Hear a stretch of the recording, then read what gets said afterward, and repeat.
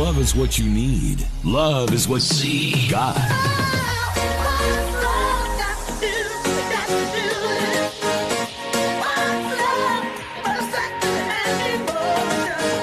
Feel it, love it, live it. Z. Good evening and welcome to this special program brought to you by the Voluntary Media Council of Zimbabwe. I am Monalisa Dube and my guests this evening are the Executive Director and Research Advisor at Media Monitors, Patience Zilima, and Nijonya Mutumbu, who is a media freedom activist. And we are going to be looking at the role of the media during the COVID-19 pandemic. Now, there has been this global pandemic that is unprecedented, and people in the forefront of communicating what this COVID pandemic is about, what it entails, the effect that it has on the communities has been lying on the media. It was the role of the media to make sure that correct information has been conveyed to the people. Now, we are going to be having this conversation looking at what role the media has actually played and if they have actually fulfilled their role in an ethical manner. And my guests this evening are going to assist in having that conversation. Patience, I'll start with you. You actually wrote a research paper on the issue to do with the journalists, the work of the media, and what they were expected to relay. Tell us about some of the hurdles that journalists have been facing as far as working in the COVID-19 pandemic is concerned and communicating in the COVID-19 pandemic has been. Thank you very much for inviting me to the program. The media has definitely had a huge role to play in really just providing information from the very beginning when we started seeing cases of COVID-19 in March last year. So we have seen the media providing information on the various issues whenever we have a press conference, when we have any statements that are being released from the Ministry of Health, the Ministry of Information, we see the media reporting on all those issues. So in terms of really providing information as they're supposed to do, they have been carrying out this role. There have, however, been challenges in terms of how they have been able to carry out this role. And these challenges actually even affect how they can ethically report and professionally report on COVID-19. Perhaps just to identify some of the issues, the first is really around journalists not having enough access to information that they need to be able to really write on COVID-19. We see quite a bit of information coming up. I think most of us have seen the updates that we receive maybe from the Ministry of Health, probably. But we noticed that there is quite a lot of information outside the statistics that are provided that can actually be useful to citizens.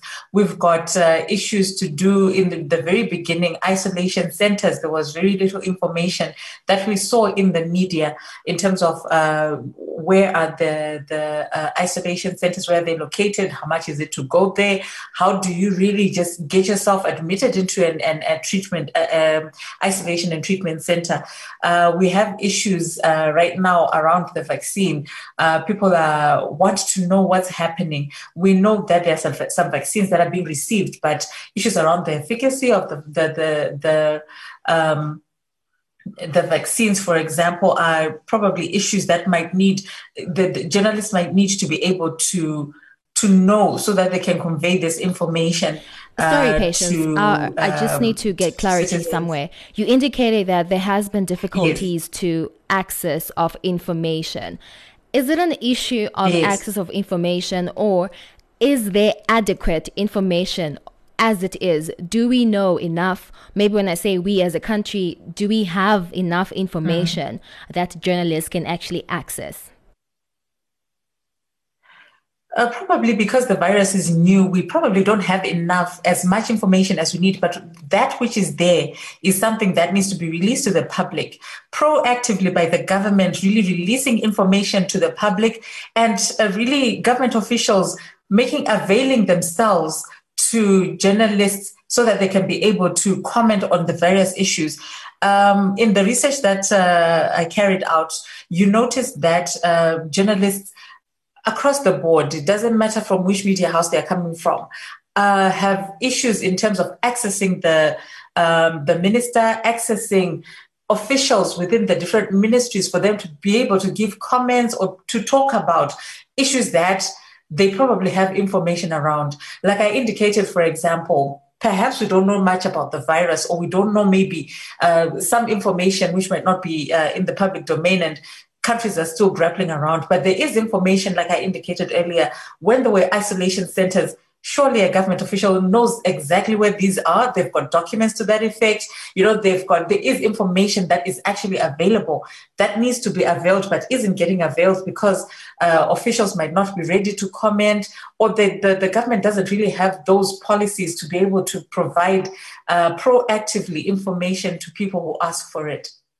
Nigel, I'll pose this question to you. As a media freedom activist, what have you noted to be the concerns as far as reporting COVID-19 stories has been concerned? Well, thanks, Mona Lisa, and also thanks to Patience for really digging deep into the challenges that journalists have been facing insofar as reporting this COVID-19 pandemic, and where our way in. And it's also just reflections from the paper developed by Patience, but also from my personal interactions and work within the media sector. That what COVID-19 in my submission has been able to do is to get journalists, to get media organization reflect on what I would define as trying to unpack and understand public interest. If you notice, in terms of some of the key findings from how and reports on how the media has been performing, one key thread that has been coming has been how the COVID story could have been balanced insofar as trying to balance what is in the public interest and still maintaining the ethical conduct or the expected ethical standard and practice that a journalist should conform to. And the one ethical dilemma that journalists and the media face, that number one, how fair is it to a patient would have been that would have contributed to the virus? At what stage, at what level is the media, or was the media ought to have gone insofar as unpacking and interrogating and inquiring and investigating in a pandemic that had already been, been treated as a high security issue? We talk of inaccessibility of the health minister. The health minister is also the vice president of the country, at least even in recent times and during the coverage of the pandemic. So what then that does, coupled with the fear factor that... But Nigel, has anyone actually tried to access the vice president in his capacity as a health minister to sit him down and have a conversation with him, and they've actually been denied that access? Well, you don't because you're the one who speaks of fear, right?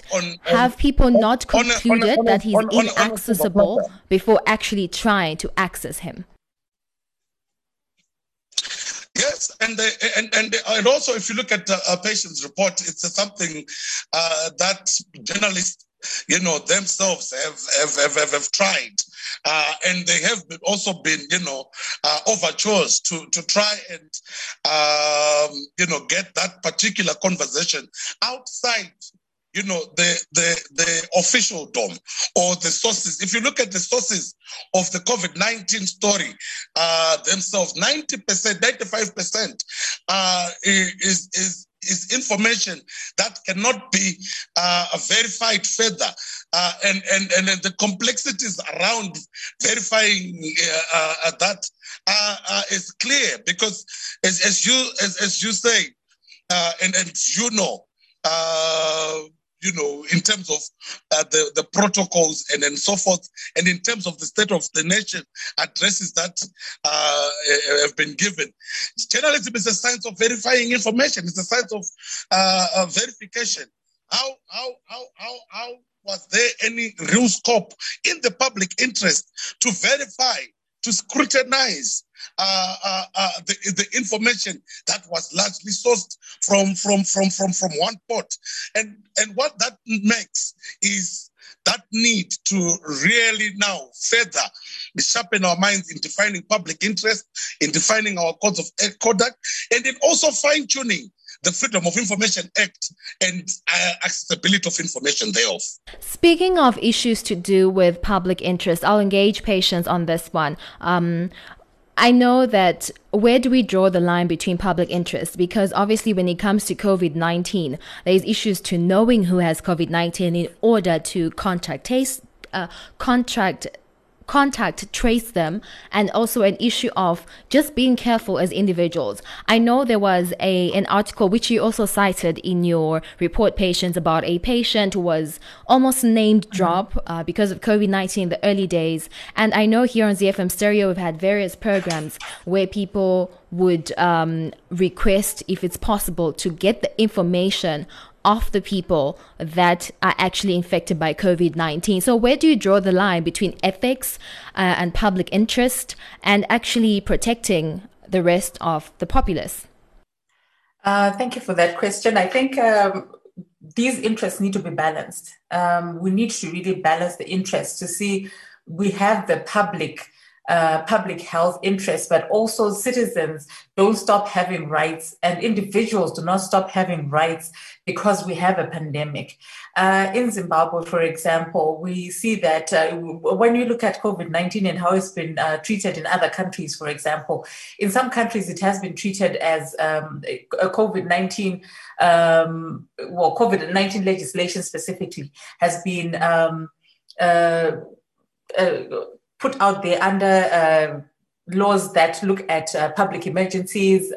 So that would actually allow the government, for example, to be able to put in legislation that says that some rights can actually be taken away from citizens. But in Zimbabwe, we did not do that. And individuals still have rights to privacy, rights to information, even when we have a pandemic that is going on. So when we're looking at public health matters, yes, it is important for people to know certain information, but is it really necessary for people to know information on individuals who are actually infected or affected?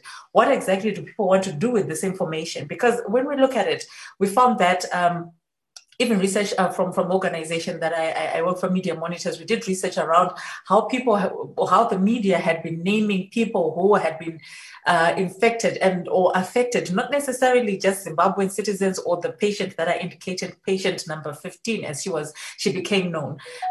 We had issues where the media was actually naming people who had come into the country from different areas of the world, for example, from Asia, from England. And it became a situation where it seemed as if only those people who are coming from outside, whether they had traveled, Zimbabweans traveled from outside, people from other countries or citizens of other countries who had come into Zimbabwe, who are now being seen as the people who are the ones with COVID. The problem now comes where you have situations where there is not enough context, for example, by the media to be able to talk about, okay, so we have identified that there is this person. Contextually, what are they saying? Is there enough information around how do you ensure that people protect themselves? Are you going to, whether when they don't self-isolate or when you meet someone who is said to have had COVID or is suffering from COVID, how do you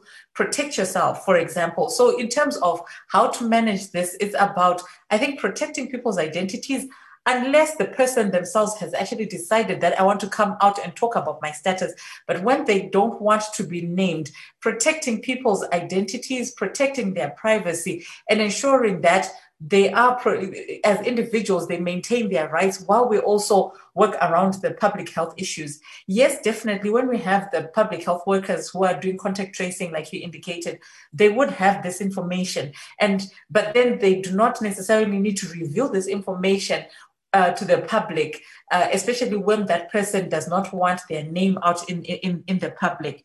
When we're also looking at the stigma that has come with COVID-19, what does it mean then to reveal someone there publicly that this person has got COVID-19?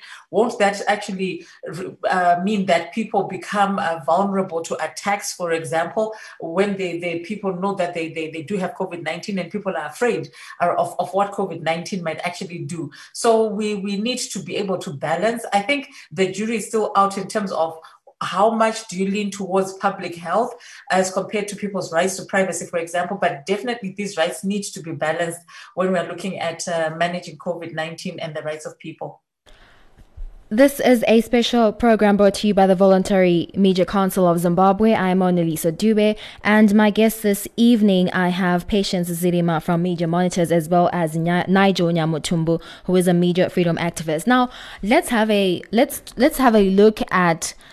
Obviously, when we started out, like you said, Patience, there wasn't a lot of information. It's a pandemic. No one has gone through it. There's a lot of mistreatment of certain individuals, and the number of people a group of people that also was mistreated in this whole issue were journalists, right? So let's look at the importance of the media in covering a pandemic. Was the media actually given that role or recognized as important as part of the COVID-19 pandemic? My answer to this would be yes, but there were gaps. Initially, when journalists started covering COVID-19, they were not recognized as an essential service by the law. The first statutory instrument that was passed did not recognize journalists as an essential service. Eventually, they were recognized as an essential service. But what was more worrying were some of the failure by those who were implementing implementing the lockdown and enforcing regulations on COVID-19, their failure to be able to recognize journalists even after they had been accredited, even after they had been recognized as an essential service, because there were quite a number of cases.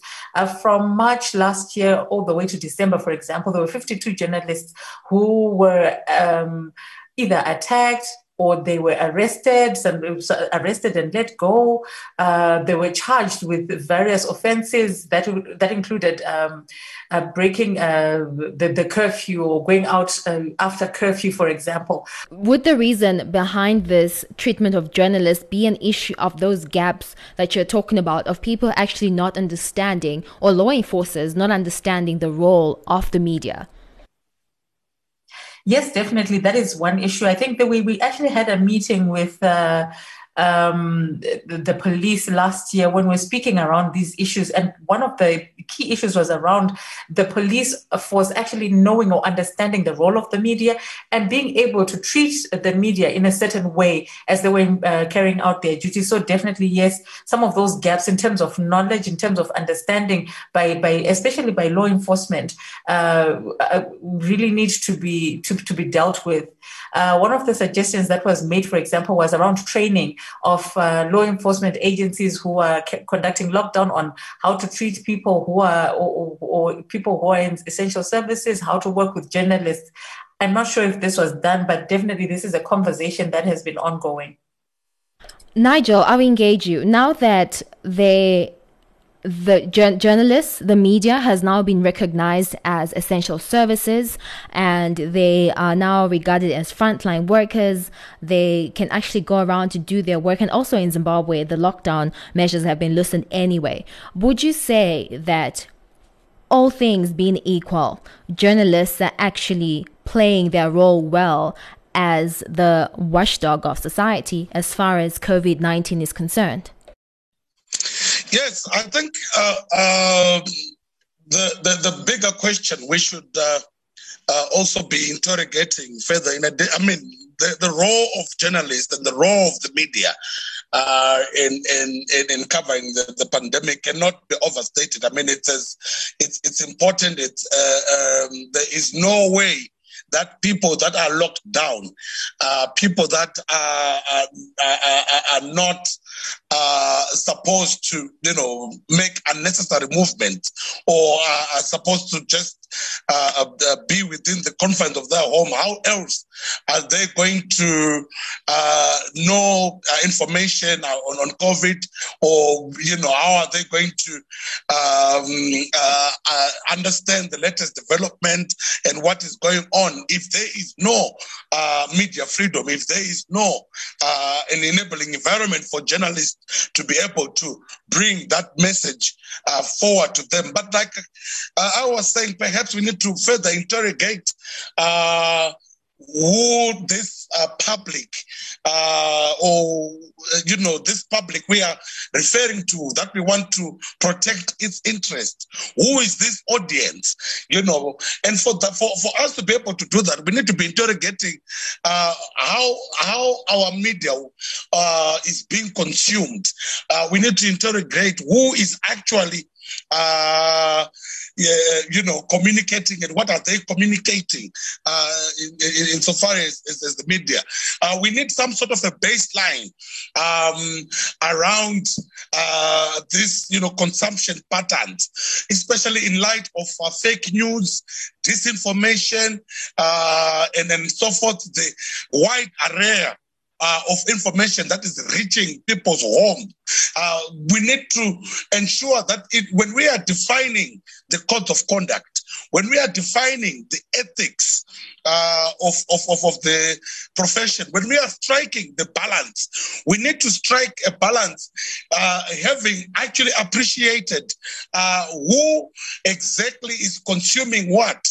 Will it be a question of us working around as journalists, rebuilding that trust between us and say the police service, who ordinarily should be protecting us and not unnecessarily interfering with our work?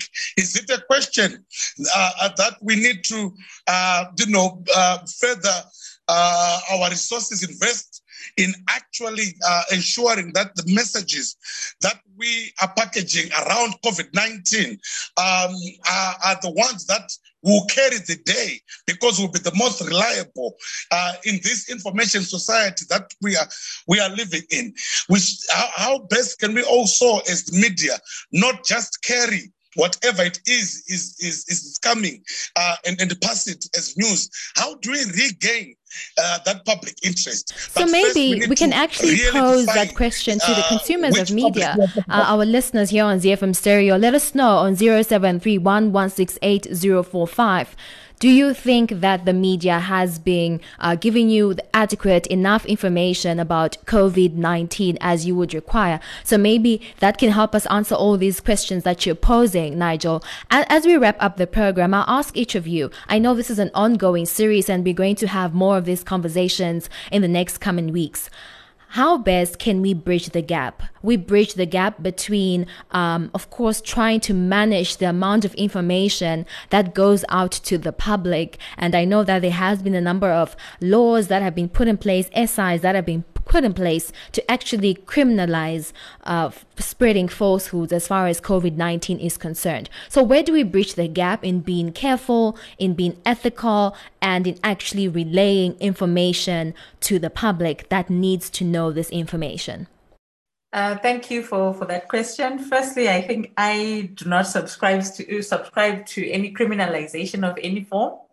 I think the best way that we can be able to manage misinformation or fake news is to provide accurate information. So if you have the different stakeholders, from the government to the media to medical professionals, providing accurate information to citizens in the correct amounts, giving them the right information, you will not have so much misinformation out there, because misinformation one of the key drivers of misinformation or disinformation is the lack of information by the public. So the public is going to start consuming any information that they actually hear and that they think is accurate. So I think instead of actually trying to criminalize and try to find people who are passing around fake news and arresting people, because you can't then arrest everybody who's going to be sending or forwarding a message. It is better, I believe, to be able to provide that information that is needed. So how best do we deal then with the issue of as it's now called, fake news? How then do we deal with it? You spoke about how you were not for criminalization of any sort, but you would attest to the fact that, especially on social media, there has been a lot of false information that has been spreading. So how can that be handled? Well, Mona Lisa, for a start, you can't criminalize everyone. If we look at our groups themselves, you had 250 members. Each of them forwards a fake message. You can't control the viral information by criminalizing it and addressing individuals like that. I think you need to provide that information. Our laws need to be used much better to be able to provide accurate information that counters the fake news. Because the more you counter the fake news, the more you provide accurate information through trusted sources, for example, through the media and journalists, you give out the information people need.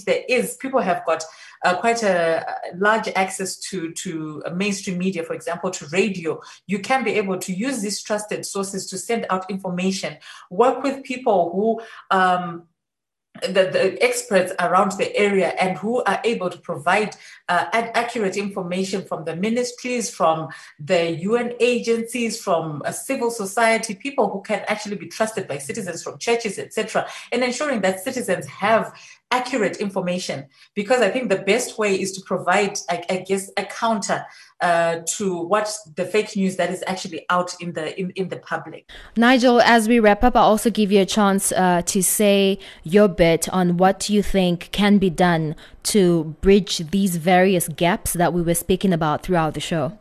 Yes, I think for us, it's about strengthening professional media. For us, it's about strengthening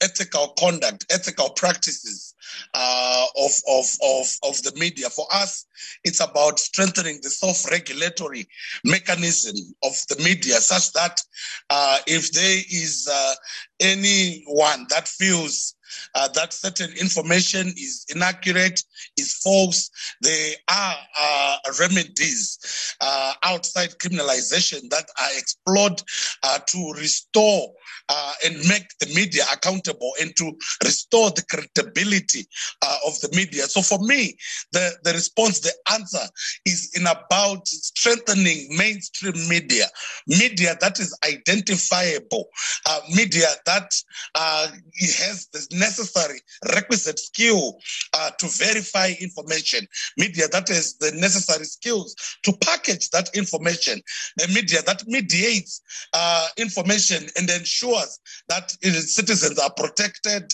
the privacy, the rights of citizens. And the idea also is in strengthening the access to information laws, implementing it such that, because when there is information gap, you promote either speculation or you leave room for people to spread falsehood. Yeah. So to wrap up, the idea is to go back to our ethics, to go back to our basics in terms of journalism. The idea is to really continue with the reform process in terms of our media laws. The idea is to ensure a conducive operating environment for journalists, and the idea is to build trust and credibility within the media and the citizens. Absolutely. On that note, we wrap up this episode of Media Watch, brought to you by the Voluntary Media Council of Zimbabwe, and we'll be back again next week, Wednesday from 8 p.m. as we look at the role of the media and COVID-19 and relaying the correct information that is relevant for the public to know. And my guest this evening, thank you so much, the Executive Director and Research Advisor at Media Monitors, Patience Zirima, and Nigel Nyamutumbu, a media freedom activist. I appreciate your time with us this evening. And that's it from us. I'm Monalisa Dube. Enjoy the rest of your evening. Z.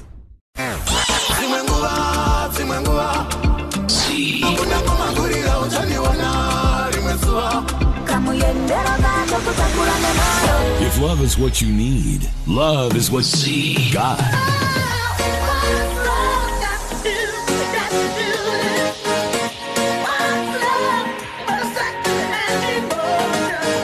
Feel it, love it, live it. Z.